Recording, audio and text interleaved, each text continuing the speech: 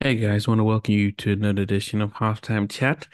And as I say, always I've got a very special guest, Mr. T.L. Cross, formerly of the R&B group La Day. He's been a songwriter and producer in his own right, and it's going to be really interesting to see to talk to him, talk about his background and his career. Um, I met up with TL when he was in London performing and just before Christmas. And yeah, we got to set this interview up. So look forward to inviting him in and talking Yes, yes, yes. How you doing, my brother? I'm good. I'm good. How you doing? to what an impressive background there. Oh, I appreciate it, man. I appreciate Oh, it. Yeah. definitely good to catch up with you since as I did the intro, I was just saying that we met up in London, so it's good to catch up with you after that. How was the show? Oh my gosh, man. It was amazing. Shout out to Strictly Sophisticated. Shout out to Strictly Sophisticated, with my guy Courtney and just his whole team, everybody involved. It was amazing. I love London. The first time we went to London I was in high school, we were performing, Wow. and this was last year, 2023 was my first time back. My Wow. second show last year, but my third time in London, and I love London. No, definitely. Well, we're gonna have to try and see how we can get you back some more times and stuff. But yeah, but just as we start off with it, it's got an international audience and everyone would like to know where you were sort of born and raised, so we can sort of get a sense of where you're from. Yes, man, I am a native New Yorker. All right. I Oh, am a native New Yorker. Shout out to Rochester, New York. I was raised in Queens, I've been in Queens practically my whole life, Queens, New York. Those of you who don't know Queens, if you've seen Coming to America, then you know a little something about Queens right there. okay. Or Run Yes, DMC. yes, LL yes. Cool. LL LOL Cool. Cool seems to be yes, yes. Yeah. I think Bryce Wilson from Groove Theory is from Queens. Absolutely. Bryce is absolutely from Queens. Shout out to Tribe Called Quest. I have their album right there. Nicki Minaj. I mean, just so many people from there. A lot of history, man. Wow. Wow. What was it like for you growing up as a kid in Queens? Because I think we know Queens from, say, Come to America, with hip hop talking about it from their perspective. But for yourself, what was it like for you growing up as a kid? Oh man, growing up as a kid in Queens was I wouldn't trade it for the world because first historically out of Queens, if you go way back, you're talking about jazz musicians who lived there. So we're talking about Count Basie, we're talking about Lena Horne, we're talking about Billie Holiday, we're talking about Ella Fitzgerald, John Coltrane, and then it goes into another era of Queens, like let's say Lenny White, Bernard Wright, you know, let's say Marcus Miller, maybe the Fatback Band, you know what I'm saying? So many different people, and then in between that little clip, you had like Shep and the Limelights, the doo-wop era, Daddy's Home, and stuff like that. So coming up in Queens, it was a rich history, not only with hip hop, but it was a rich history with gospel, a rich history with R&B, doo-wop, jazz, uh, and hip hop. And because these styles of music are not just sounds, they're cultures. So I Mm. was in the culture where all of that stuff was not only born, but like the incubator of some of those things. And then I'm the son of a musician, a church musician. My father's a minister of music, and my mom's an educator. So my experience in Queens was like go out on the block parties, hip hop, DJs, hip hop, culture. Yeah. But then inside my house, my parents are from New Orleans, Louisiana. I had a little bit of that Southern charm, in cuisine, in the house, you know what I'm saying? But then it was so diverse as far as the black community was concerned until we got a little bit of every type of musical culture in Queens. It just so happened that a lot of hip hop came out of Queens during that period, but I mean, a lot of different styles of music and genre culturally. I was right smack dab in the middle of that. So what was your main influence? Because I said if hip hop was prominent, did you think about being an MC, or how did even singing become part of your upbringing? Everybody in my neighborhood was either MC, hip hop dancer, hip hop DJ, something, spray paint in my hood. So yeah, I mean, I went through a period of time where I was on the mic, MCing. But here's my dichotomy.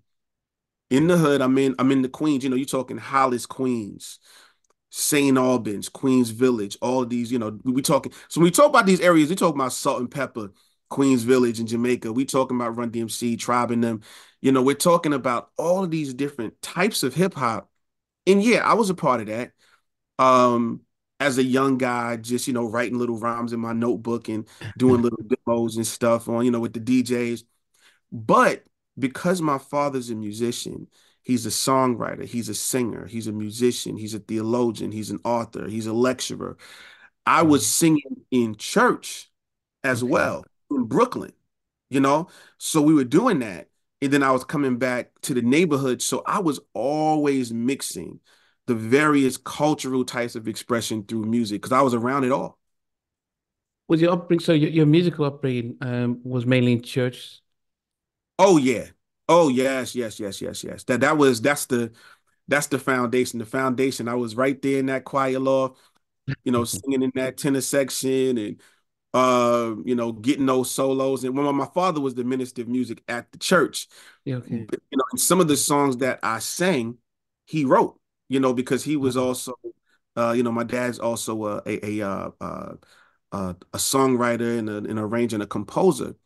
And he's written songs that are sung in churches all around America, right now, and I was a part of something really special. I didn't realize how special it was, but I was singing. I was in church. I was singing. I was playing. I was doing some playing as well. just out of curiosity, did you have an option, a choice? I mean, is this something you wanted to do or something you had to do? The church part or the singing in church part? The singing in church, yeah, yeah, the singing part of it, yeah. Um, you know what? So I didn't remember this. I thought the way I recalled it, because I was singing as early as 5, Mhm. in church. And I recalled it. I thought that I was told to do it, but my brother, who is now a pastor, in a church, St. Albans Congregational Church here in Queens, um, he's my big brother. He Okay. reminded me that my father asked us, "Do you want to sing?" He said no. I said yes. Now he was just as good as a singer as me, but I guess he reminded me that I was asked, and I said that I wanted to do it. So I guess I made a choice. It was just an early life choice, but, Yeah, but yeah, yeah. I made a choice. Yeah, But how was it for you? Did you enjoy doing it? Because as I said, I've interviewed others who have grown up in a church and it was a chore at yeah, first and they grew to love it. But for yeah. yourself, how did was it for you? It wasn't a chore. It wasn't a Okay. chore because I loved I loved music. My earliest memories, period, are of music. I remember music more than I remember people sometimes, like my earlier life. Do Mm, you remember Mr. So and so, so and so? And I say no. But if you talk about a song that was out during that time, I'll remember the mm, song though. You know what I'm saying? So I was yeah. so into music until having the opportunity to sing. Now, I'll tell you this. I was nervous. I used to get really, really nervous. I used to feel like, man, I'm gonna have a heart attack right here. They're gonna take me out on the stretcher. You know what I'm saying? Like, out of the sanctuary as I'm singing this song. That's how nervous I would get.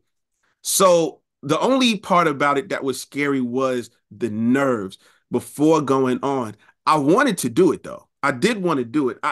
So it was about me overcoming it. I don't think it was a chore because, like I said, my father was a minister of music, and I admired him. I mean, I just watch him sing and play and do all those things. That was admirable to me. So for me to get up there and do it was big for me. You know. Then, as a kid playing and singing, but outside there's all this stuff happening with hip hop and it's taking off. What's a 15-year-old TL deciding to do? Say it again. So while you're singing and developing your craft as in singing, but then hip hop is taking off, what are you thinking about? Do you want to then see a career in that, or was your passion to your job to be work in a church, or what was it? What was the idea? That's a great question, man. Early on, I did want to be a church musician because that's what I saw. That's what I saw my father doing. Yeah, So, and I knew that I was moving in that direction. Um, but here's the interesting thing. I'm a minister of music at a church today. That's what I'm literally doing what my father did. I do that today.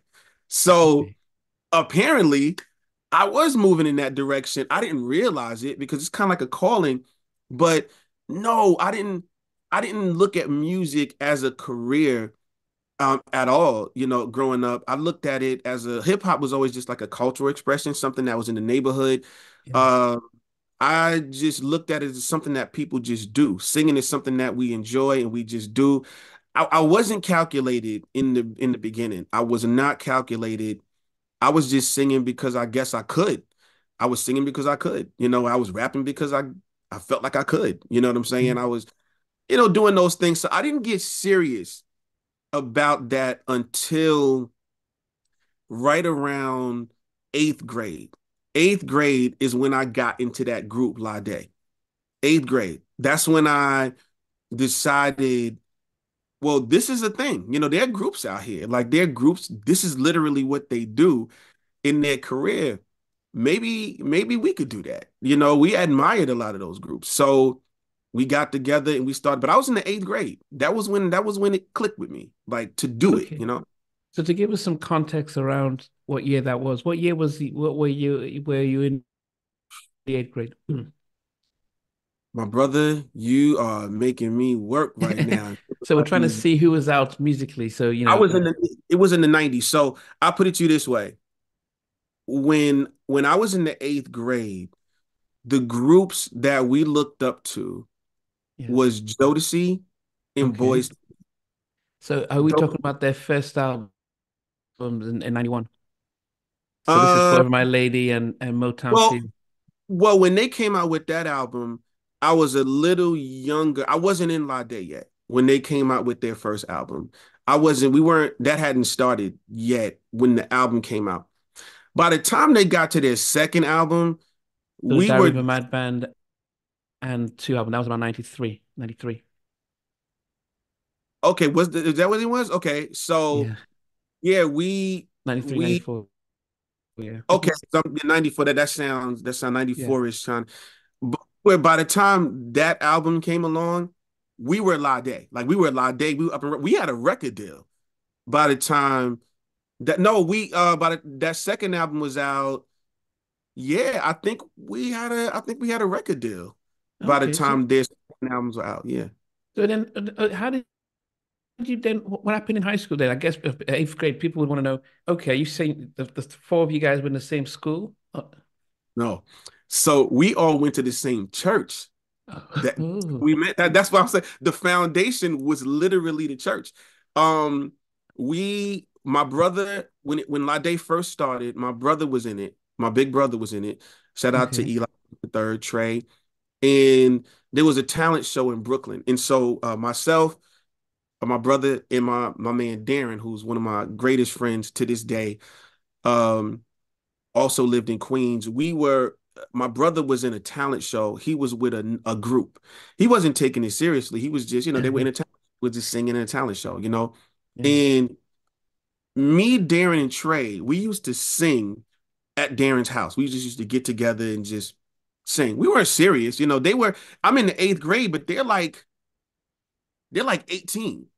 You know what I'm saying? Oh, Yeah. So I was the youngest by far, so when I was the tag along with my brother. oh, So we'd okay. sing at a friend's house, harmonize, and then ultimately one day we went to a rehearsal, bro. We went to a rehearsal, and my brother was singing with this group, and they were trying to do Stay by Jodeci, and the group couldn't get the harmony.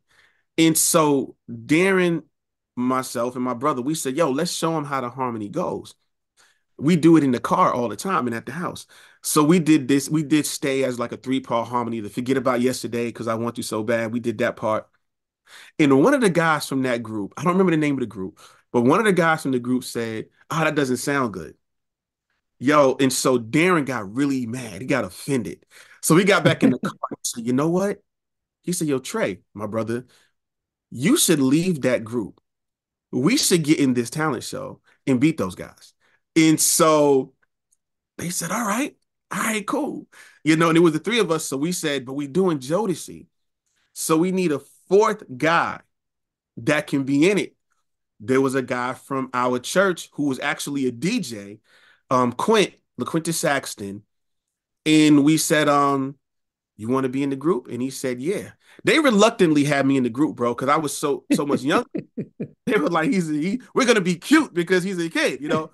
But ultimately, we got up in there, and me and my brother was like the JoJo and Casey of the situation. You know what Oh, I okay, the mean? two singers. And for that talent show, and Yeah. we we won, and I still have that trophy. And that was when something clicked. This could be something. I mean, and up to then, what were you thinking about doing before that opportunity? Before that, I don't know that I was serious about anything in particular outside of, the music of the church, maybe Okay. because see my idols, I'll say our idols. When I say my idols, when I say our idols, I'm talking about all of us, all of Yeah. our other groups, every group you can have sit down right here Yeah. from the 90s. I'm not necessarily the 80s, but from the 90s. If you have a group member sit right here, they will tell you about Commissioned. Yeah. That's what we were all about. Commissioned, Take Six, the Winans, all of those male groups that came out of gospel and those male singers that came out of gospel, we all wanted to be like them. Even when we all Mm. got record deals, we sang all their ad libs in all their harmonies. You know? Yeah.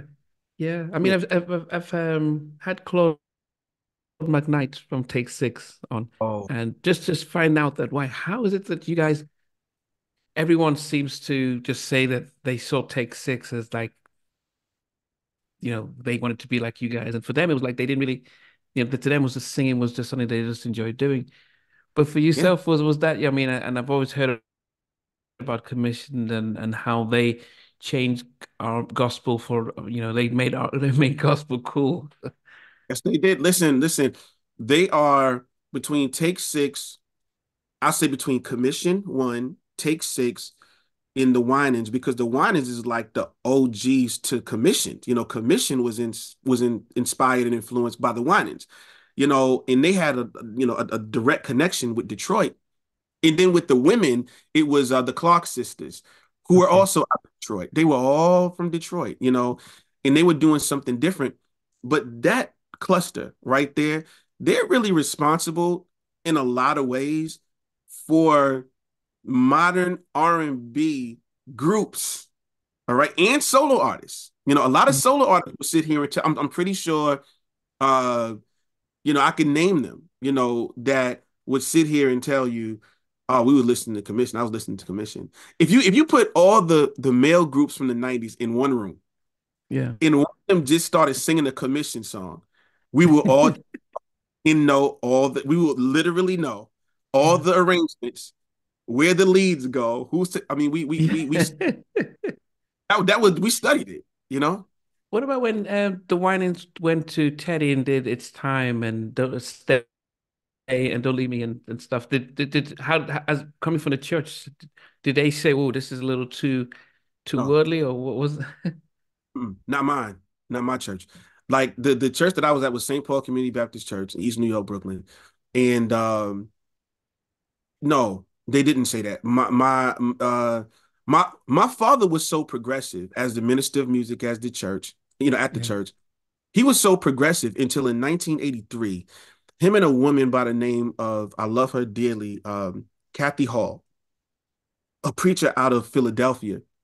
They wrote a song called the Rap Song, which they taught children the books of the Bible in rap form. Now you got to think about Wow. that. That's 1983. This is really before rap took off and went where it ultimately ended up going. So Yeah. to think that we were doing that, my father created that, they created that in the church environment. And it Mm. was a hit. People loved it in that environment. So much so that Robert Duvall, the actor, he did a movie Yeah. called The Apostle. And they used that song, the children rap song in the movie while they were building a church. That's my father. My father and Kathy Hall wrote that. Just to let you know how progressive they were around. My father's favorite singers was always Donny Hathaway and Stevie Wonder, musician wise. You know what I'm saying? So Okay. that I grew up with gospel, but I grew up with my father's record collection, which was Okay. everybody. Isley Brothers, Otis Redding, Sam Cooke. The list went on and on. So nah, man, we were from an environment where they embraced the wine is getting with Teddy Riley because Teddy Riley sound like gospel. He sound like gospel. Yeah, yeah, You yeah, yeah. know, Teddy will probably tell you he was inspired and influenced by the Winans and some of that Detroit gospel progressive sound. So them getting together made nothing but perfect sense. Yeah. I mean, it was a global hit. I think I was in Nigeria when It's Time came out, and that was massive around the world. And I'd actually hadn't heard of the Winans until that. Uh, We sing that. We sing that song in church. I, It's time to make a change. We sing that song in church. yeah, The the part where Carvin is the high voice guy, yeah. uh, that was me because my voice hadn't changed. I was a kid. Wow. Okay, so you guys I was still baby singing I it in sung church, yeah. that's the part they gave me. Everything else was too low. Wow. So when La Day formed, then did you think, okay, we're going to be a gospel group like commissioned, or what was the, or did you think, okay, you know what, even though Jodeci came from the church, we're gonna go. What was the idea?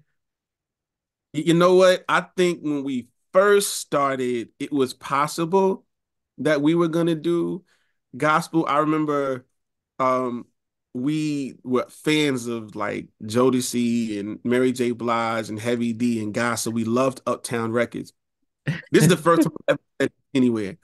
We created we had a microphone and that was plugged directly into like some type of a radio something and we all got around the microphone and sang a gospel song and we sent it to Uptown Records, never heard back, but that was a gospel song we sung and we were open.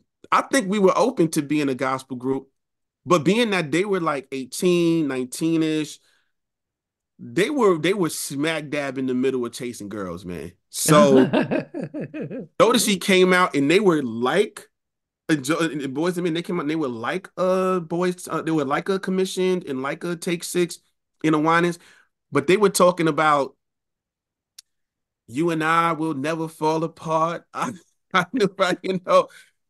Sorry I left you crying. Like it was like this might work. this work. This might work. Wow. So, I mean, when you guys just came together, now, how did you settle on the four that finally made up La Day and officially even come up with the name? Shout out to all the tenors at the church.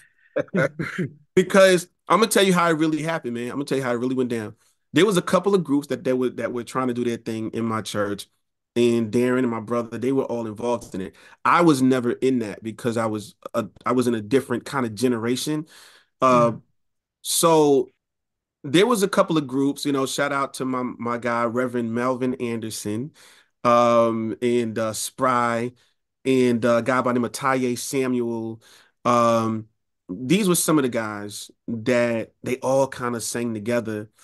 And I think at some point when I was hanging with my brother and Darren, and we would harmonize together, I think Darren and my brother would say, Lil Man is good though. Like he's good.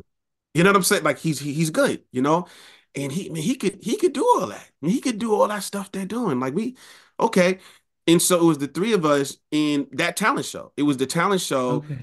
went into that said it's going to be us three, and then we want to get one more guy. They said they wanted to ask Quint. They asked him. He said he would do it. And when he said that, we just started rehearsing right in Queens and right in Brownsville, Brooklyn. Those are the two places that we used to rehearse. And how did you guys do? And you guys was it a sort of a slam win or was it close? Oh no, no, no. We won bar none, man. Like we won, and it went on. We won. It was like the local talent show, and then they went from there to the citywide one. Then we won that one, and then it went to statewide, and then Wow. we won that one, and then it went to nationwide, and we got disqualified. That's how we didn't win. But let me tell you who did win.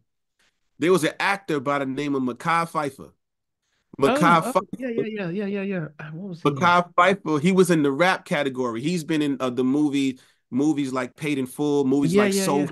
yeah, yeah. He was in the rap category, and so we want a rematch because we think we would have won. We were disqualified because they said whatever song you do at the rehearsal, you must do at the show. And right before the show started, we were backstage and was like, you know what? We got to do this new thing we've been working on. And we did this new thing, and that caused our disqualification. Did you know that you could get disqualified?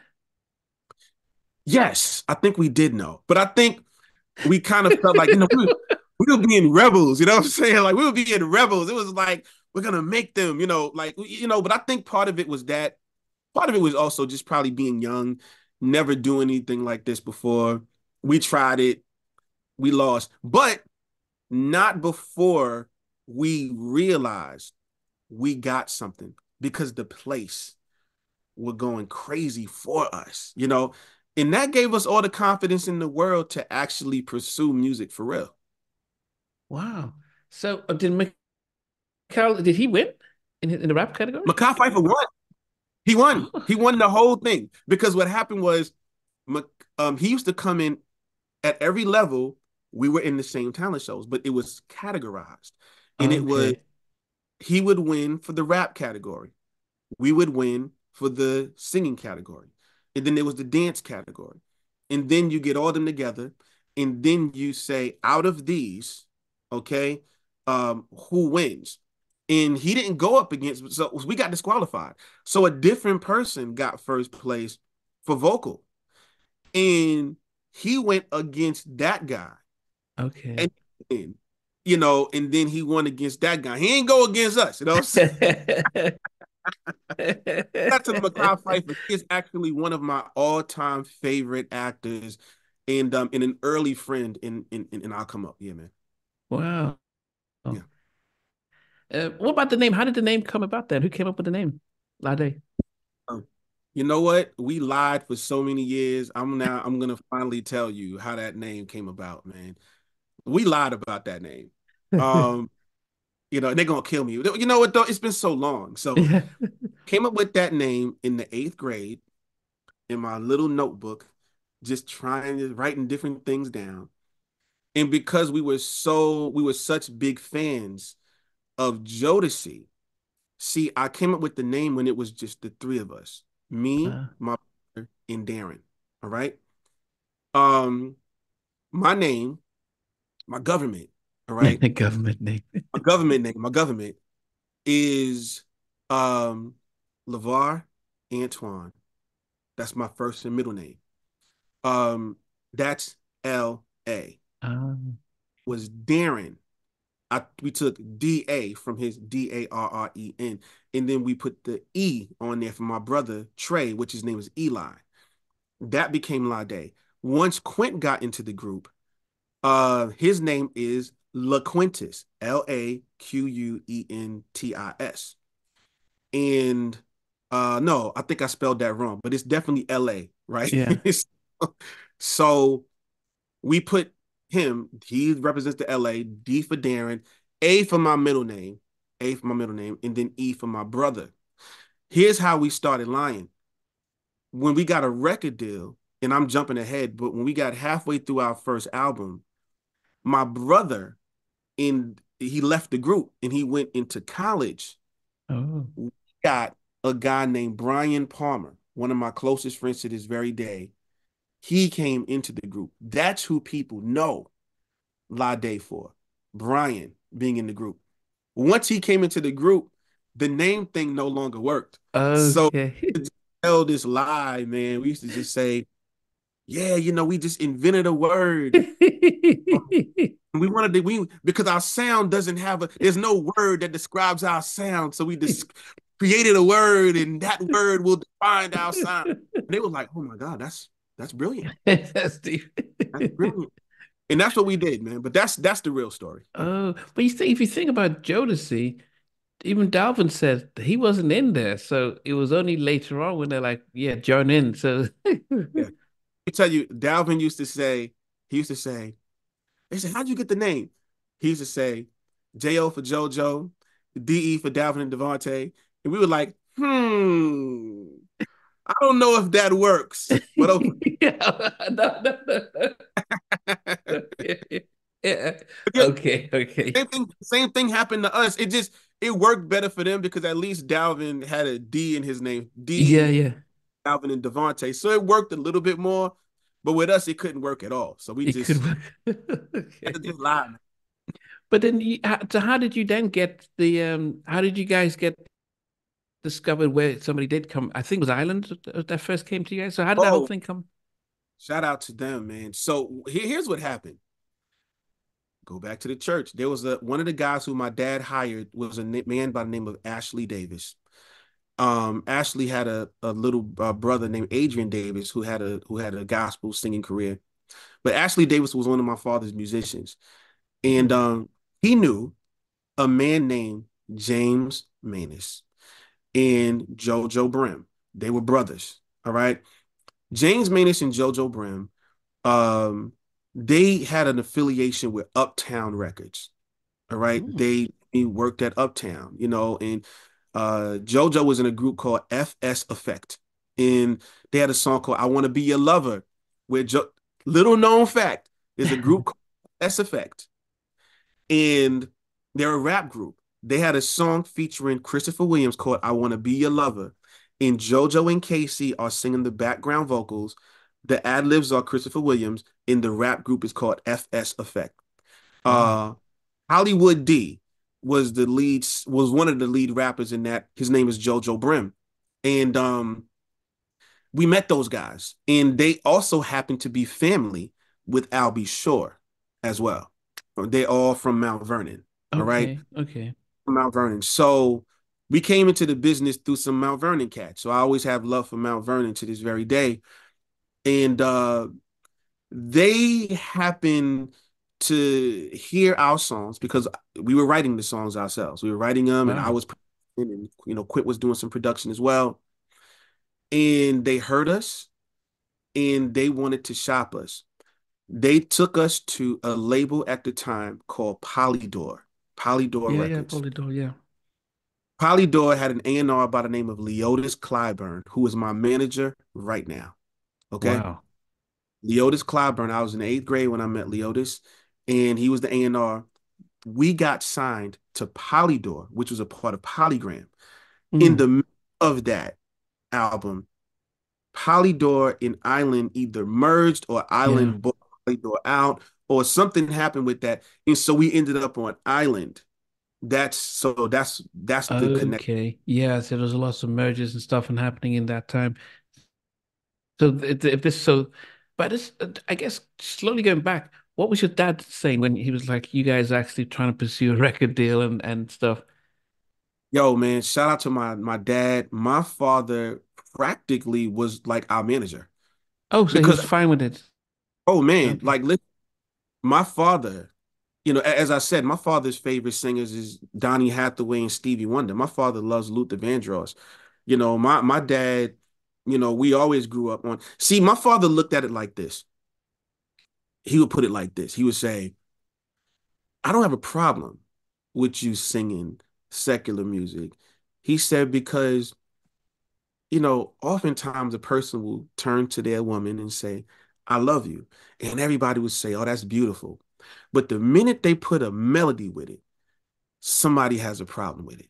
You know what I'm saying? Nothing Yeah. wrong with it. It's just you professing feelings through music. And Mm. so become an R&B singer, that's who you are. I'm sorry, when you become an R&B singer, that's what you do. A Yeah. man of God, that's who you are. So you don't Mm. have to leave who you are to do what you do. You know what I'm Yeah. saying? And so my father, I was a minor. So my father was like our manager. Like he literally, wherever we went, he went. He had to sign off on any and everything I did because La Day Okay. kind of spanned eighth grade to 12th grade for me. Wow. Yeah. And having your dad there, how much did he know of the actual business elements of the publishing and recording rights? By the time we did this, my father had an album out introducing Eli Wilson as a gospel recording artist. So my father recorded on his own record label. He had a publishing company. Wow. Um, Dealt with all of that. So my dad had my father had a home studio in the 80s. That wasn't Wow. common you know what I'm No. saying? Yeah. That's the environment I came from. I came from an environment where my father, everything that I've done in my life, he's done it first. Wow. So he was very helpful to us. And I asked that because when I asked Dalvin, because their parents still record gospel music now, he said the dad could tell him everything about the studio, but when it came to the business and publishing, they had no idea. Yeah, And so that's why I was wondering, like Jodeci left Uptown because they realized they were so popular, but they had no money. But yeah. yourself, you said you knew earlier. Well, let me now dig a little bit deeper into that. So I understood what publishing was. What my father wasn't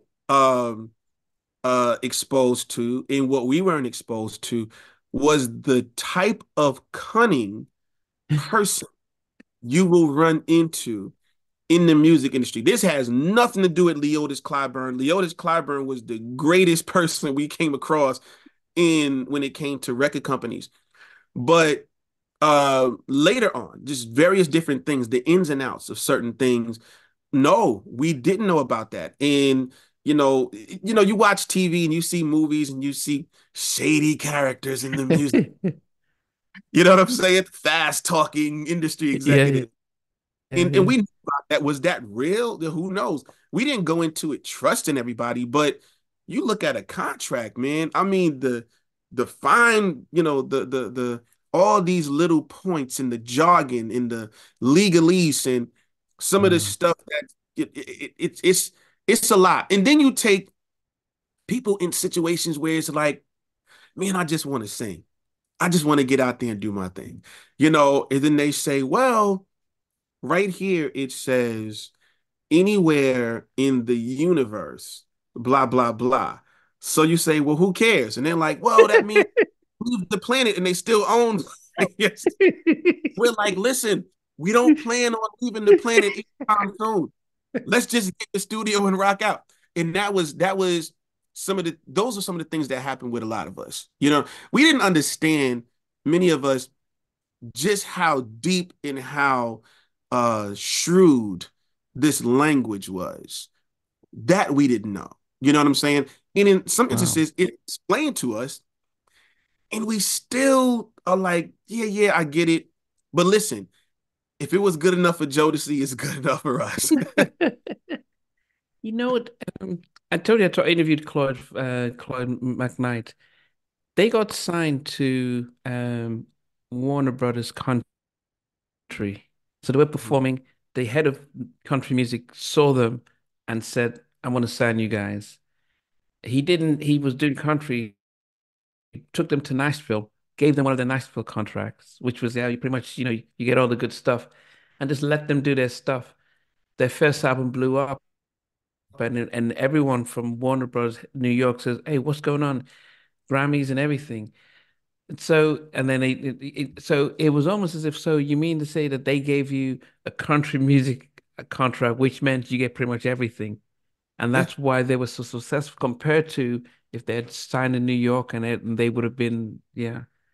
Uh, and there is, and let me be clear about that. There is a racial component to that.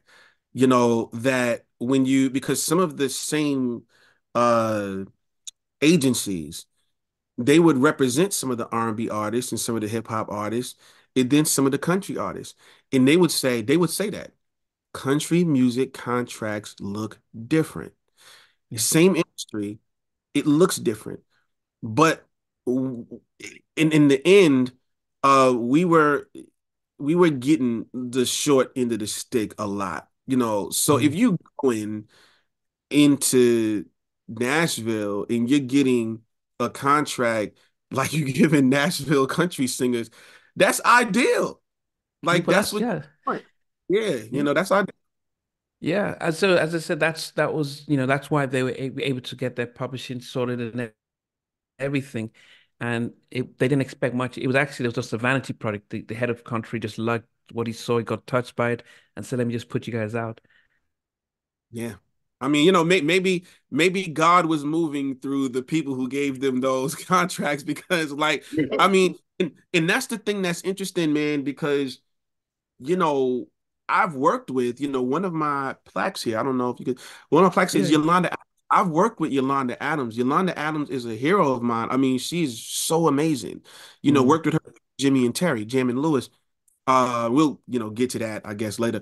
Yeah. But the gospel music industry, I've always admired, and I've always was moved by a lot of the music, and I always wondered later I wondered, what are their deals like? What are their record deals like? What is their publishing situations like? I did wonder that, so I didn't know that about Take Six. Yeah, but as I said, they signed to Nashville in Nashville, so so just it does show the difference between it not only and who have I remember listening to DJ Carl Kent when he got signed when he was working for Elektra Records with with Sylvia Rone, and he saw the contracts and he was like, "Oh, what's going on?" And she said, "Hey, it's not our job to teach them the business. Yeah. It's their job to learn and understand and know what they're signing." And he was, troubled by it, but he had to be the company guy. And it seems as if, there's that sense of, hey, you want the opportunity, you get yourself the advice. Yeah. The best advice, the best thing that I've ever heard somebody say is before I say this, let me just put it in some context. When we got our second deal, which was with Motown, um, the our lawyer was a man, Larry Rudolph. And Larry Rudolph, I mean, he went on to manage, like, let's say, Britney Spears and like all these different groups and stuff Mm. that went blew up and pop. But Larry Rudolph told us, he said, I don't want to throw anybody under the bus, but there was a part of a contract because it was more than one contract at the same time. It was a production contract, Okay. it was a contract, and it was a publishing contract. Okay. I won't get into the specifics, but I'll say with one of them, he said, I wouldn't sign this. This I wouldn't sign. And he said, I'm gonna say this without, man. He marked it up, you know? And then when they got it back, they said, what is all this markups? And you guys are gonna lose your opportunity. And then you feel pressure at a teenager. Mm. You know what I'm saying? This is it. This is your only shot. So, and everybody's signing it. They're all doing it, It's that kind of thing. But the best advice I've ever been given was by a man named Tyrone Williams, someone who I really deeply admire. Tyrone Williams he ran Cold Chillin' Records. So this would Mm. be Big Daddy Kane, Biz Markie, Roxanne Mm. Shante, and Big Daddy, So he said it is the label's lawyer is going to create a contract that leans heavily in favor of the label. You get a lawyer, and your lawyer wants to get it to lean in your direction. In the end, y'all are supposed to come to a middle ground or agree. In Mm. time, Ron Williams said, if you can't get to that point where you agree, leave it alone. And that is where the hard part is for a lot of the artists, especially in that time, because there was no hop on YouTube and become a star, hop on Yeah, yeah, Instagram, hop on TikTok. On average, the average person will never meet someone who got a record deal at that time. It was yeah, that rare of an occurrence to have a record deal and then come out and be on the yeah. radio, on television. That was rare. That was holy ground. That was rare. Mm. So that's that's what happened to so many young people when it came to signing those contracts. We have to remember those contracts were signed. Everybody was young, very Yeah, young. You know, yeah. And as you said, it doesn't matter how much you know. There's always stuff that they'll get you on, and there's always ways that they'll they've been in it long time, and um, and actually the more you know, the less supported they become. I think Shanice, when I interviewed her, she mentioned because her mom knew about the business, the label started to say, we don't want to deal with this. let me tell you something. I saw that happen with so many different people. Um, I, in fact, I put it to you this way. We were in a restaurant one time, myself, Brian, and Darren, and we just came off of Get It On Tonight. And we Mm, were in a restaurant with Terry Lewis, and Terry said, "This is when I really said, I we had just met him. This is when I said this could last for a long time, and I still work with Jimmy and Terry." Terry said, "You know what I like about y'all? Y'all know the business." And then we said, "Wow, that's interesting because most people don't want to work with us because we know the business." And he said, "If somebody doesn't want to work with you because you know the business, then that means that they were not going to do right by you. That's what that means." He said, mm, "But when I see that you guys know the business, it feels good because I say that's less things I have to explain to them." mm. You know? Yeah. Wow. Yeah, I mean, as I said, Jimmy and Terry, living legends as they are. But before we get to them, then you Oh yeah, guys get to um when you guys sign with well Island, um, how does Albie Show come on board? yeah. So so we had met Al earlier. Then there was a period of time where we were working with both. Well, how do I put this? We went on the road with Al, be sure. I was still in the eighth grade. We went on the road. Was he promoting was it Sexy Versus? Sexy Versus had already been out. Okay. So I don't know if he had anything current, but that was the last thing that he had had. So the most Okay. current thing that he was singing was like Right right now. now, I love that Yeah, yeah, song. yeah, yeah. Yeah. Brilliant songwriter and Yeah. producer. Al learned so much from Al B. Shore. Shout out to Al. And I'm so proud of him, to see him make this comeback with his health. Yeah. Because no matter what we have planned in life, we can't do it unless we have our health. So to Yeah. see him back on stage singing, dancing, Yeah. and all that, I was like, Yeah. don't hurt yourself now, don't hurt yourself. Say you ain't 19 no more. But it's great to see him back. I went on the road. We went on the road with Al B. Shore singing. Bro, I was singing night and day. we was Yeah. we was singing "If I'm Not Your Lover." What was the other song? Um, Rescue Me. "Rescue Me." Yeah, yeah. Uh, off, Misunderstanding. off on Your Off on Own. Your Own Girl. Yeah, yeah. We're doing those songs, man. And then Al would have, because I was like a novelty. He would say, "Yo, dude is 13. Come here, sing this right quick." and I would be singing. I would be singing, and that's literally how I made a name. A Wow. lot of these guys, Dave, people that was really cool with Al, that's how they got to know me. They got to know me through Al. Al B. Short. Wow. And Al B was the one who was talking, oh, you got JoJo, you got Casey, you got Dave, you got this one, you got that one. Little Tone. Little Tone. That's how my name kind of started ringing bells among like the elite vocalists that I admired through Al B. Short. All right. So Wow. around that time, man, we started working and writing with Bad Boy at that time. So Usher's album was Usher. That was the name of it. The name of the album was Usher. And it was his debut, and I wrote Oh on yeah, that. because yeah, okay, okay.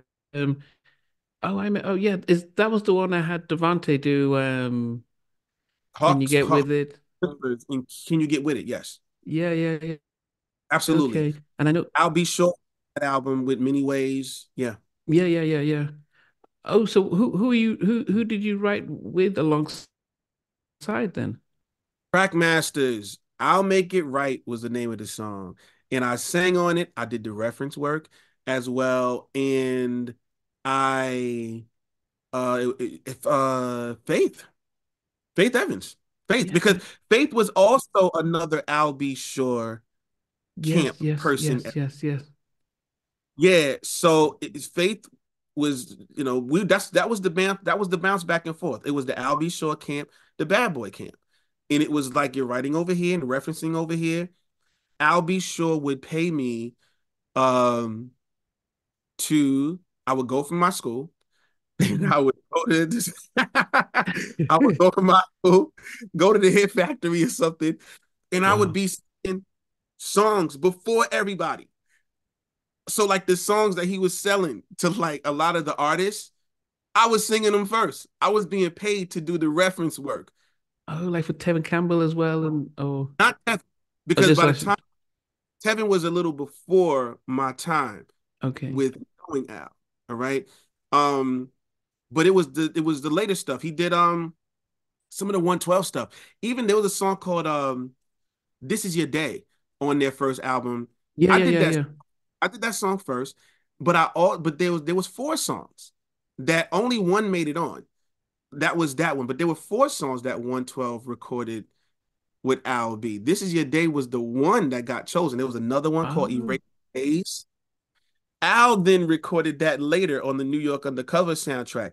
I sang that one first. There was another one song, I Miss You in My Life, that me and Faith sang that 112 recorded. We referenced it. 112 recorded it. Then there was another song called Love the Lady. I'm in love with you, lady, now, but now that it's gone, it's too late. Those songs never saw the light of day. I still have them. I have me singing them, and I have 112 singing them. You know, wow. uh, Johnny Gill, the Let's Get the Mood Right album.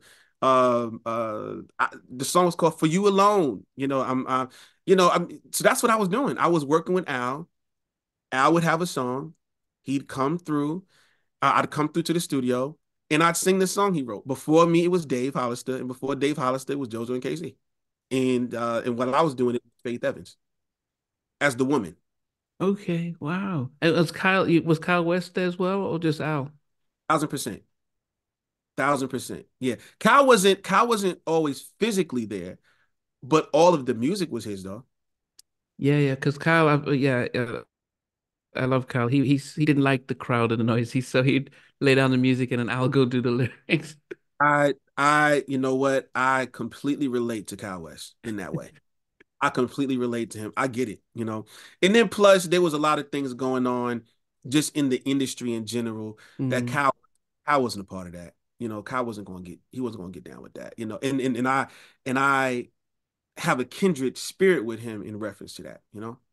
Yeah, Yeah. yeah. I've had good. He's come on twice, and he's just in fact when he came on the second time, I'll be sure joined in because they hadn't spoken for Put me in contact with Cal. Love yeah. Cal. Cal had a Okay, song. yeah, There's a track I'm trying to get my hands on. I used to just listen to it all day. It was a track that he had done, and it ultimately ended up on somebody's album. I don't remember who. It was a woman. ended up on a woman's album, but I used to just listen to the track by itself every day. Well, And I used to just love it.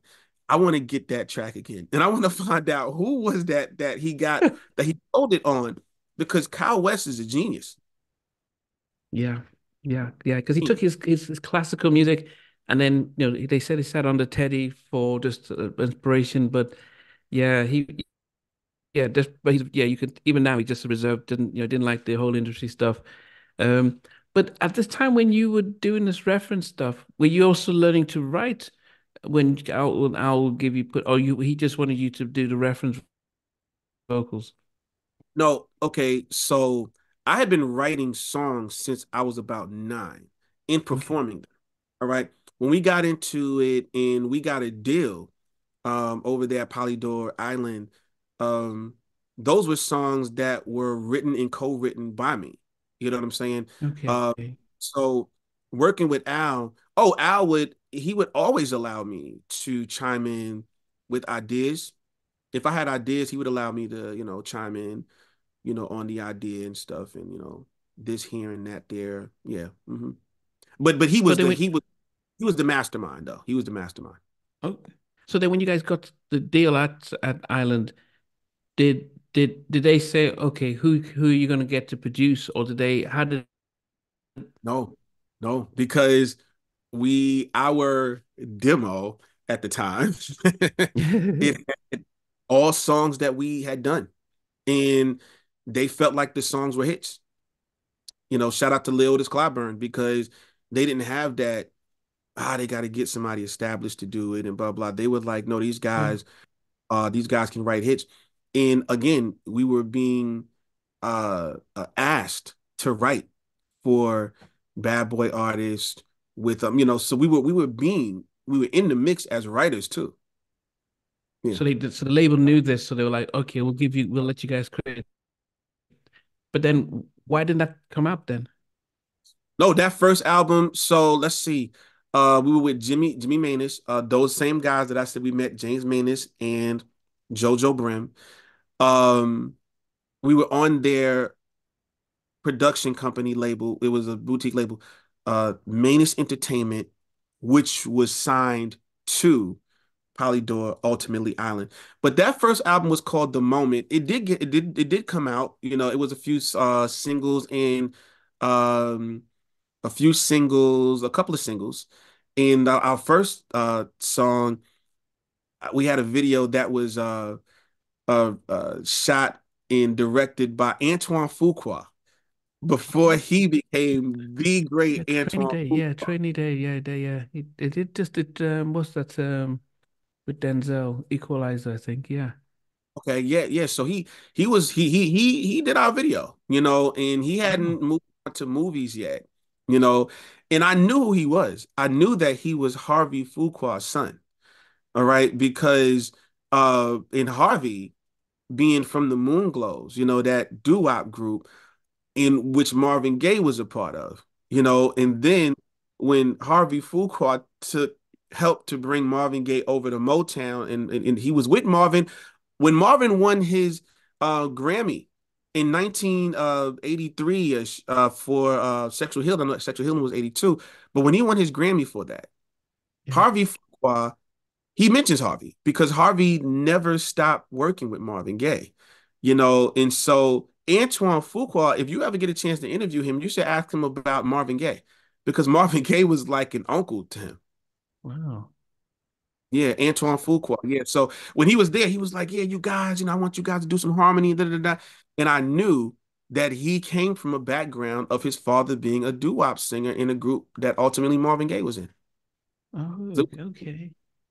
yeah. So but then Now the next album never came out. The one on Motown, that one never came out. The first one did. The Moment. so the one on Island came out that had That Party one. That Tonight. one. No, no, no. So Party Tonight was on the one on Motown.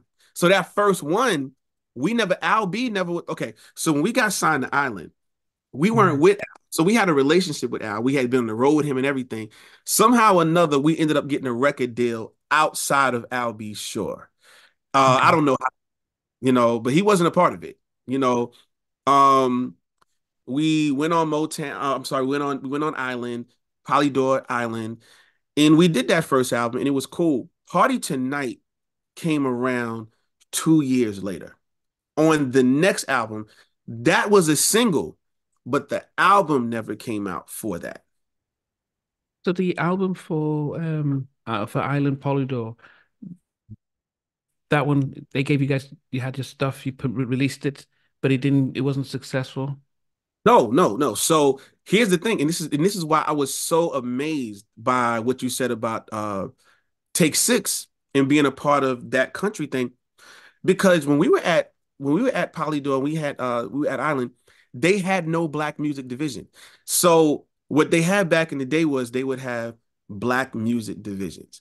Mm. MC, this is the black music division. Capital, this is the black music division. And so there was no black music division. It was literally everybody that was coming out, that was doing black music. It was really under this guy, Leotis Clyburn, and a few other people, but it was like we didn't have the whole black music division that could bring it out. Now, when we left 2 years later, Drew Hill did sign to Island with Hiram Hicks.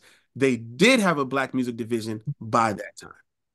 So our Okay. album was something where it was out there, but the machine that we were a part of didn't know. They didn't have the relationships, the black music relationships Yeah. that needed in order to make it go at radio, in order to make it go. But shout out to BT. BT gave us some play. Radio gave us some play.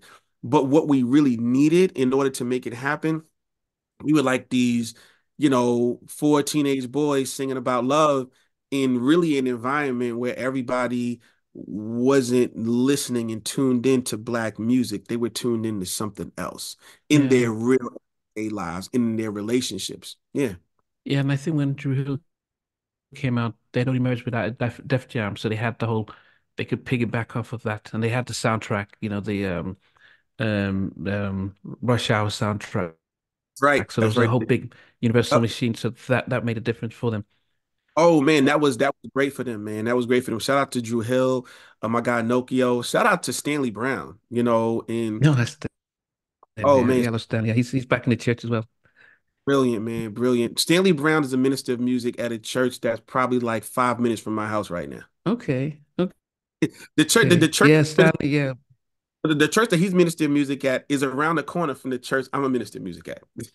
okay, okay. I mean, he goes all the way back to whole Teddy and the Spider-Man and Freeze and Yes, yes, absolutely. yeah, okay. I forget that he did say that Dave Hollister initially recorded a track and it was banging, and then Harm saw the chance to sign these guys and had them sing it right away, and then it went out that night. It's the whole story about that. Yeah, yeah. No, no, no. Yeah, and No, I I heard think about people, that. yeah, I heard about that. yeah, and I think people forget that he did "I'm Dreaming" as well for Christopher Williams. Yes, he did, man. I think he was at a church called Pilgrim or some church in Brooklyn that he was at the time when he came up with that. I think I spoke to him briefly about that, but you can let him tell you, man. It was quite an amazing. I mean, yeah, Stanley's just dope, man. Stanley's just dope. Yeah, yeah, yeah. No, no, definitely.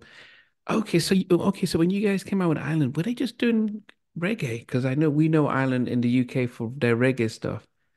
They had the reggae stuff, and by that time they had some rock stuff going on. Mm, A lot of okay. rock, had a lot of rock groups. So you see the guys walking around, and you'd be like, yeah, you're a heavy metal A&R. I could tell. I could. You like that hardcore rock stuff. You know what I mean? And yeah, that's pretty much what was going on. Okay, so how disappointing was it when the album didn't really make it then? How did you guys how did it affect you? Bro, I was so young. I don't think I really cared. I, I think I'm not gonna lie, because I gotta think back on it. And I knew everybody. So you know what it was? It was like there were two worlds that I was focused on. There was the world of the consumer, and there was the world of the artists and producers. Mm, The artists and producers loved me. So it was literally like going to parties.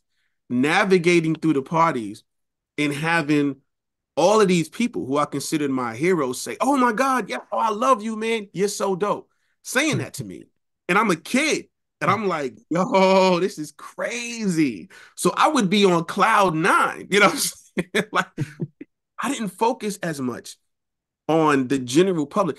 I didn't start focusing on the general public until the Party Tonight era. I was a little bit older now. I was in high school and I was a little bit, and so I kind of understood things a little bit more. So I had a little bit more riding on that.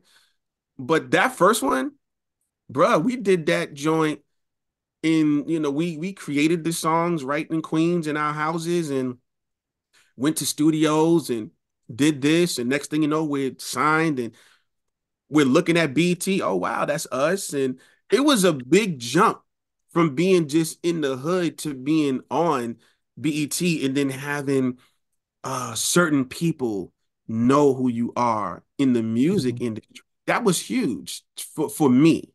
I don't know Yeah. about them, but for me, I was like, this is amazing. Did you get to meet Jodeci at the time? Yes, I had met Jodeci. Listen, bro, he wouldn't remember this. Casey wouldn't remember this, but I was going to a bad boy session and I was going to the old Hit Factory and I had never been to the new Hit Factory. Well, I had never been to the old Hit Factory. That's what it was. I had never been to the old Hit Factory, but it was still there. The old Hit Factory was still there. But then the new Hit Factory was like 2 blocks down or something like that, a block and a half, 2 blocks down. Hmm. Oh, I walk past the Hit Factory, the new Hit Factory. I look in the lobby because it was nothing but glass, and I see Devontae from Jodeci. He's just sitting there in a chair. And I said, yo, that is Devontae from Jodeci right now. And then I look and I see Dalvin. He's talking to the dude at the counter. And then I see a dude with a snorkel jacket on with a hood on. And he had fur around the hood and he's walking around and he might have had a 40 in his hand, like beer, you know what I'm saying? And I said, that's JoJo. I didn't even have to see his face. I said, that's JoJo. So I walk up the block and I see a girl with a bad boy jacket on. It said Bad Boy Entertainment. And at the bottom it said the the the the last generation of bad MFers at on the bottom of it. And so I had the same jacket. All right. So I'm when I saw, oh, this person will be able to tell me where the Hit Factory is because they have a bad boy jacket on. They would know. It's a guy and a girl walking. And I walk up and I said, excuse me. Do you know where the old Hit Factory is? The girl didn't speak. The guy had his hat on low and he said, yeah, man, go right down there, blah. They have a green awning. You can't miss it. And when he started talking, I said, oh, that's KC. That's Casey from. They were on the corner, and I said, "That's Casey from." I knew based on. I said, "All right, thank you." And I looked at the girl. It was Mary J. Blige. She Ah, had the bad boy jacket on, you know. And I was like, "Wow!" And I went into that studio. I said, "Bro, I just met KC. I just spoke to him, and we had the same camp. I'll be sure that was the same camp. yeah, yeah. Uh, so we were able to run into each other. They were always complimentary of me because they was like, yeah, that's Lil Tone. That's the guy. He rock with Al and them. So ultimately, we did a song. Al had me reference a song called Beautiful. I went in there and I had, he said, yo, why don't you get Brian from the group, Lade? Why don't you get him to come and sing this with you? And I said, yeah, B, come on. Let's reference this. Because it was like maybe like the eighth or ninth song I had referenced with Al. B, come on. B comes to the studio. We do this song called Beautiful. It was specifically written for the New York Undercover soundtrack, sung by JoJo and KC. And they were still in Jodeci, but they were going to do this duo thing for the very Mhm. first time. They were going to, I'm sorry, why is that happening? Did you see that? Yeah, the balloons. Yeah. Listen, bro, I have a 6-year-old and a 7-year-old, so I don't know what they do. Oh, that's perfect. You gotta keep that in there. You gotta keep that. You have Yeah, to it's keep. good the way. Shout out to my kids, man. But listen, having children keeps you young, and I love that. So Yeah. that was perfect. That was the perfect. I'm talking about my child. So so ultimately, we do this song, and they come into the studio. JoJo and Casey come into the studio, and they were listening, to the reference, and it was like, all right, cool. So JoJo had to sing his part, Casey had to sing my part, and they did it. They did a video for it. Never came out, but it was on the New York Undercover soundtrack. But when that second album that Lade did after Party Tonight, which never was released, we actually used that song Beautiful on our album. Oh, So people oh, would have saw it as a remake of their song, but we had actually done it. Then they did it, okay. and then we were doing it again. Kyle West, I'll be sure. Wow. Wow.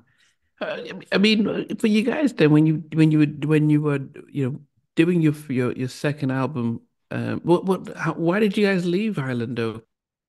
Because the album did they yeah. Well, uh, we left Island because everyone said, y'all need to be somewhere where there's a black music division. Y'all need to be somewhere where you do the music. Because at Island in Polydor, the only person that was really getting what we were doing and what was Leotis Clyburn. He's the person who signed us. He got us. He understood us. He was pushing for us. He didn't have, he did not have the support needed Mm, to get these groups all that they needed outside of once his job was done and he turned over a great album. mm, Now it's time for the next crew of people. In the next crew of people, publicity, in these, in promotion, in radio, and it was time for them to do stuff. mm. And we needed that. And so everywhere we went, it was like, um, yeah, that this is gonna drive your viewers crazy. This is gonna drive your viewers crazy, but there's a part of the story that I'm gonna leave out. But what I'll say is this. Um, there was a deal, man. There was a deal on the table right before the island deal. There was another deal offered to us where we would have had that type of backing, but everything happens for a reason. I can't say, but everything happens for a reason. And I'm glad everything happened the way it happened. You know what I'm saying? Yeah. So So that's you that's mean what it that was. so you mean that you guys had an opportunity to be at a more progressive label, but who made the decision to turn it To down? not do it. James Maness. James Maness. I called Jimmy a few months ago, maybe a month ago, and I said, Jimmy, I said, I just want to let you know, man, you made the right decision. Because every now and then he would go back and say, I wish I would have took that deal, blah. And I say, nah, Jimmy, you made that absolute right decision because we're all where we are supposed to be today. Mm, We're all where we're yeah, supposed to be. You know what I'm saying? I don't believe in, no regrets. I don't yeah. believe in so I think back on all these days fondly. You know what I'm saying? But then, how can you just walk away from a label if you've signed over to them, unless they drop you? You have to know, you have to ask for a release But why would they want to let go of you if they because if we they didn't see that there's because it was nothing really to hold on to. Like when you think about it, we had an album. The album didn't sell much. They didn't push it much. And it was kind of clear. This is a group. We don't get this group. We don't know how to this is in a whole category which we don't really have, any dexterity in and stuff like that. It just made sense. It made sense for everybody because if they're holding on to us, what are they holding on to us for? Are they holding on to us to do another project that they wouldn't know how to promote and then put it out there? yeah. And then yeah, so it just made sense. We got lawyers to ask for a release and we were granted the release. You can do that. It depends on the label. We didn't say we have another situation. Can you give us a release so we can jump right into like if we would have said that, then it would have been like, no, we did have another situation. It was Al B and them. That was the situation waiting. We never said that. I think we may have even told them we were disbanding.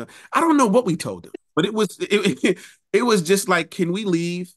And these guys ultimately we got the release because I remember the day we got the release, we were so happy.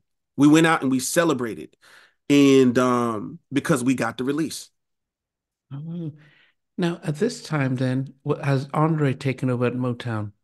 Ah, you are good, my friend. You are good, my friend. Listen, so check this out. Full circle moment.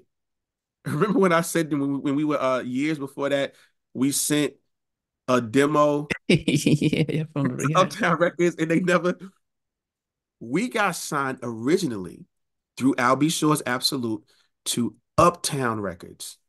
That's where we got signed. Uptown first. We were at a party. I will never forget this. We were at a party and uh someone said, yo, Andre Harrell's no longer going to be at Uptown. And we said, what? We're signed with Uptown. What's going to happen with us? And at that party, we found out Andre's taking you guys with him to Motown, Horace Brown, and Mm, Anthony Hamilton.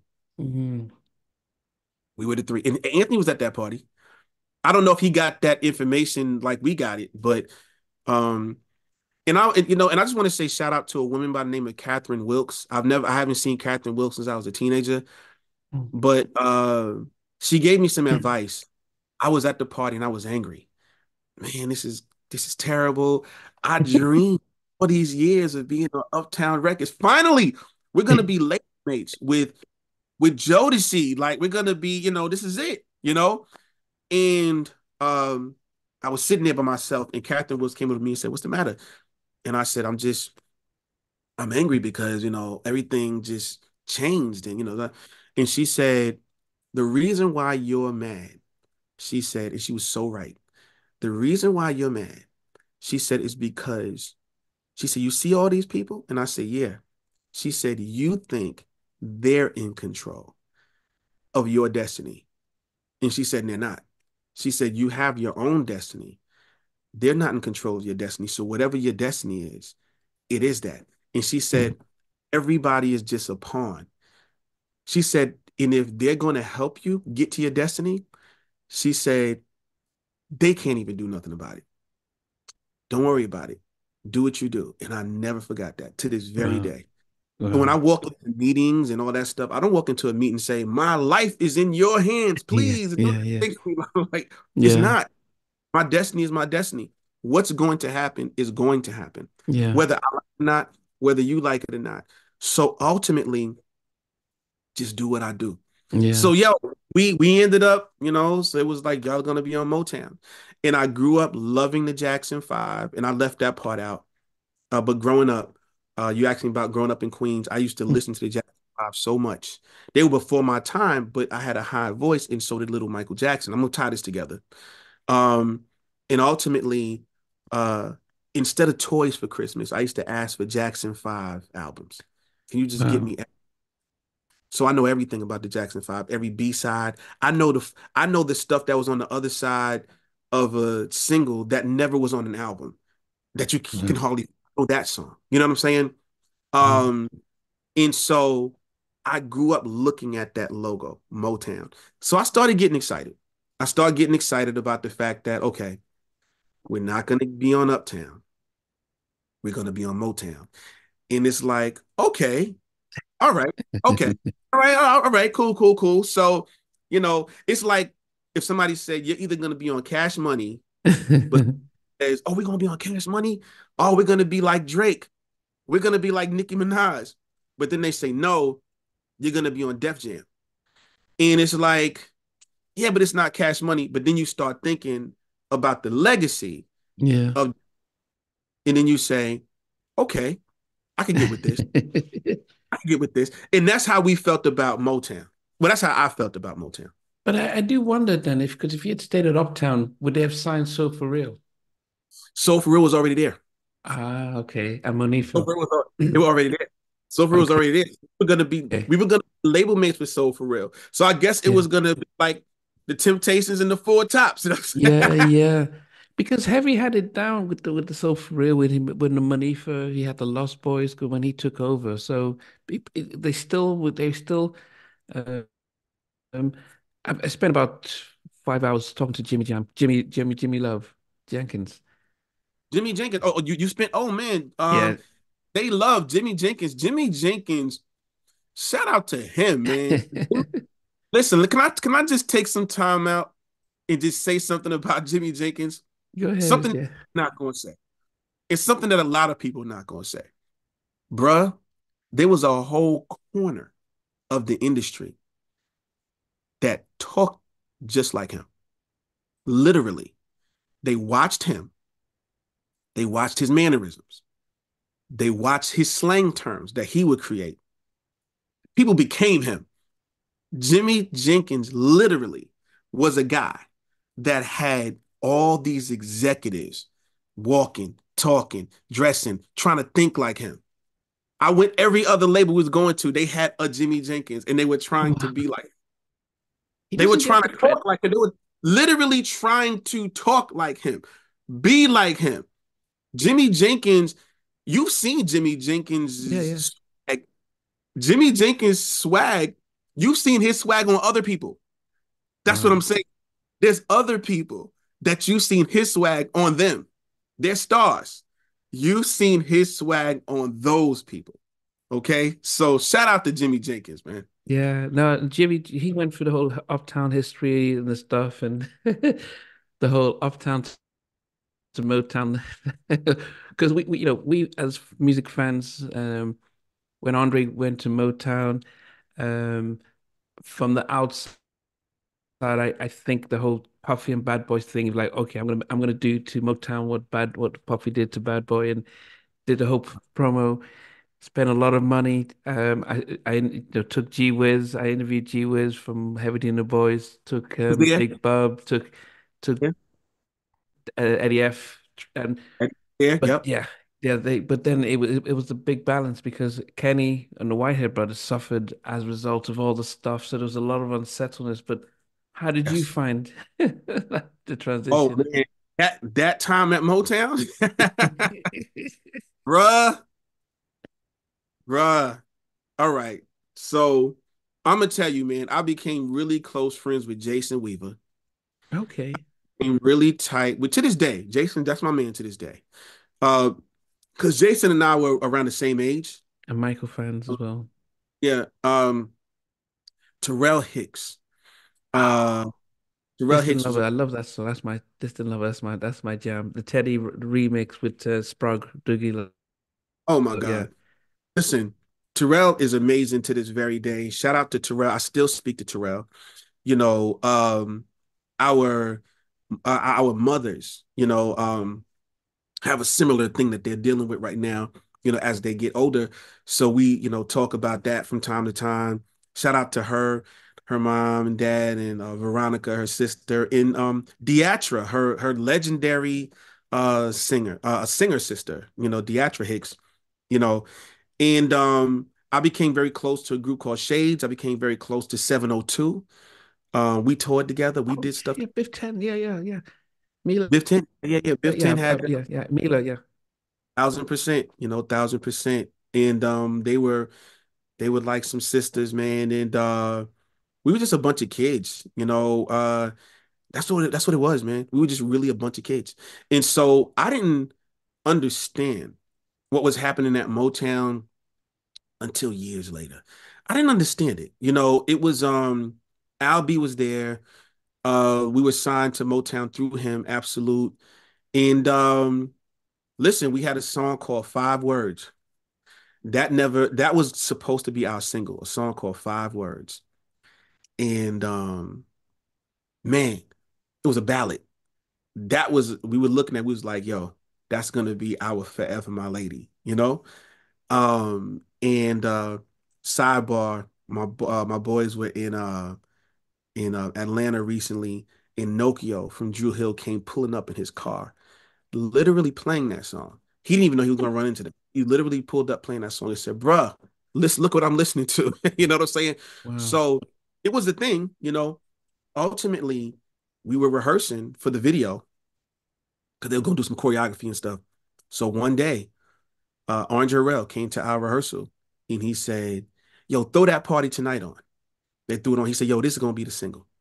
We were out last night and we were playing it and we felt it was like we were excited. So that's gonna be you guys' single. So we it took a moment to sink in as to what this is. We were really kind of getting attached to this thing, man. And all right, so it's gonna be party tonight, which was a full circle moment for me because it was a sample of the Jacksons. Let me show you the Mm, way to go. mm, And that was Jacksons who they came up on Motown. And then I grew up on the Jackson 5. Like I grew up listening to Michael. So we had to get that cleared by the Jacksons. The Jacksons had to sign off on it. Michael had to sign off on it last. wow. And he signed off on it and sent a note with it. You know what I'm saying? That he loved it, that he loved the song and all this stuff. So that was huge. That was like huge, bro. Like that was bigger than like a hit record for me. You know what I'm saying? Yeah, yeah. So ultimately, yeah, man, it was a lot of I want to say infighting, but I can't really say it that because I wasn't at the meetings. People who were at those meetings could tell you better than I could because we're the artists and Yeah. we're away from the trenches and all, that stuff going on. So we're just knowing that okay, your single's been pushed back. Okay, we had this for the budget, but now it's going to be that. But we're just hearing the end result of Mm, it, you know. But yeah, yeah. man, it was tough. And then they were going head to head with like Bad Boy, and there was a whole nother set of politics that was happening with that. They were fighting, from what I understand, over like the soul of New York radio. Who's gonna, you know what I'm saying, and that kind of thing. So, Yeah, I mean, as I said, from the artist point of view, spoken to some of the artists like, Kenny when he's come on show, but from the behind the scenes, I've had G Wiz from Heavy when he was one of the executives there. Jimmy, he said Andrew went crazy when he went to Motown, you know, but they, he and said it. He said it, not me. He said yeah, it, not me. yeah, he did. Yeah, he said, yeah, yeah, man, Andre went crazy when he just went to Motown. And G Wiz was saying, yeah, man, we spent too much on a lot of stuff, but then you had some of the legacy artists who were there prior to Andre coming in, and it's like, well, we didn't sign you, so we're going to prioritize the guys we signed, and it was trying to get the right type of balance, and ultimately, um you it was you can't Mo Uptown was something he built from bottom up. You can't go into Uptown Motown and then try and you have to take your time, and he rushed it and stuff. But I knew Puffy was, he was it was a sense of, man, I need to compete with this guy. How's it, Yeah. Yeah, yeah. And let me just tell you, man, a small label like a Uptown, a boutique label, or however you want to characterize it, is very different than a yeah, Motown. People like Jason Weaver was there, before Andre got there with Love Ambition and all that stuff. Um, I spoke to Terrell. I believe Terrell told me she got signed to Motown before Andre Harrell in that Uptown crew came. The yeah, Whitehead brothers, yeah. you know, and then there were people like Johnny uh Gill. Johnny Gill was there. Um Boys to Men. Yeah, yeah, But here's another thing. Stevie Wonder was there. yeah. Stevie Wonder was on the label. That's because I'm a history person, to be able to say that I spent some time as a label mate of Stevie Wonder is crazy. You know what I'm saying? Oh, did you know Profile? Were they there when you were there? Profile? Yeah. No. Nope. Oh, they came with the neo soul guy. What's his name? You, Oh, I you're can't talking remember. about Kadar Massenberg. They Kandar, came, yeah. but They I'm gonna came tell with you Kadar. who was there. I'm gonna tell you who was there. 98 degrees. Oh, okay. So that's what the Boyz II Men said they took all their budget to put into 98 Degrees because they were trying to be the white version of the Motown version of I keep it yo. Wait, Backstreet Boys. who said that from Boyz II Men? Who said that? That was Sean. All right, so you know what? Being that he let the cat out the bag, I'm a, He's he's right. He's 1,000% right because it happened to us too. It happened to everybody. But let me tell you what's funny. When we met 98 Degrees, they weren't out yet. Oh my gosh. Uh, they was talking to us about us, talking to us about Jodeci, talking to us about Boyz II Men, talking to us about intro, so talking to they they knew the stuff. they love these groups. And they would just like, they just wanted to talk about that stuff. You know what I'm saying? And it was dope. I mean, but at the same time, again, you had this situation where it's like you hearing, wait, what are they getting? What are they getting to do that? It's like, wait, how did they get that? How did that happen? How was that possible? And then you're like, oh, it's coming up, from way higher, and then it was a lot, bro. So Yeah. Sean is telling the honest to God truth. Hey guys, thanks for watching. Thanks for being a part of Halftime Chat. Please remember to subscribe, share, and comment.